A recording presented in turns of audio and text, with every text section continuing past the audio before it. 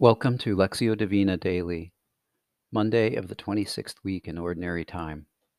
An argument arose among the disciples about which of them was the greatest.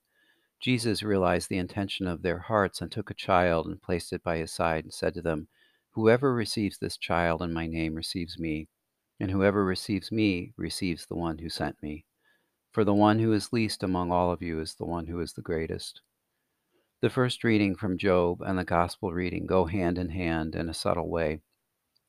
Job loses everything he has, is humbled to the ground, yet says, "The Lord gave, and the Lord has taken away. Blessed be the name of the Lord."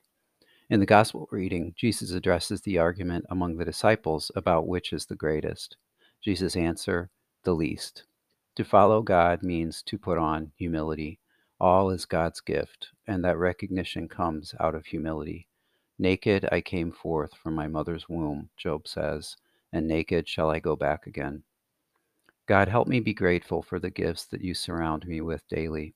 If I recognize them, there is a chance that I will see how I depend on you for everything I am and everything I have. Even more, help me recognize the gift of your grace, whether it is in giving or taking away.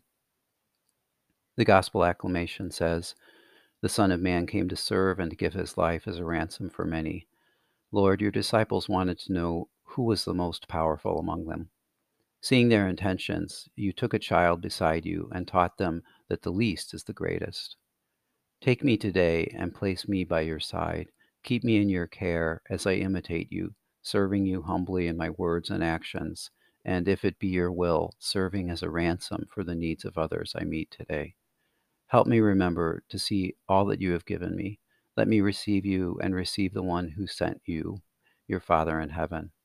Glory be to the Father, and to the Son, and to the Holy Spirit, as it was in the beginning, is now, and ever shall be, world without end. Amen.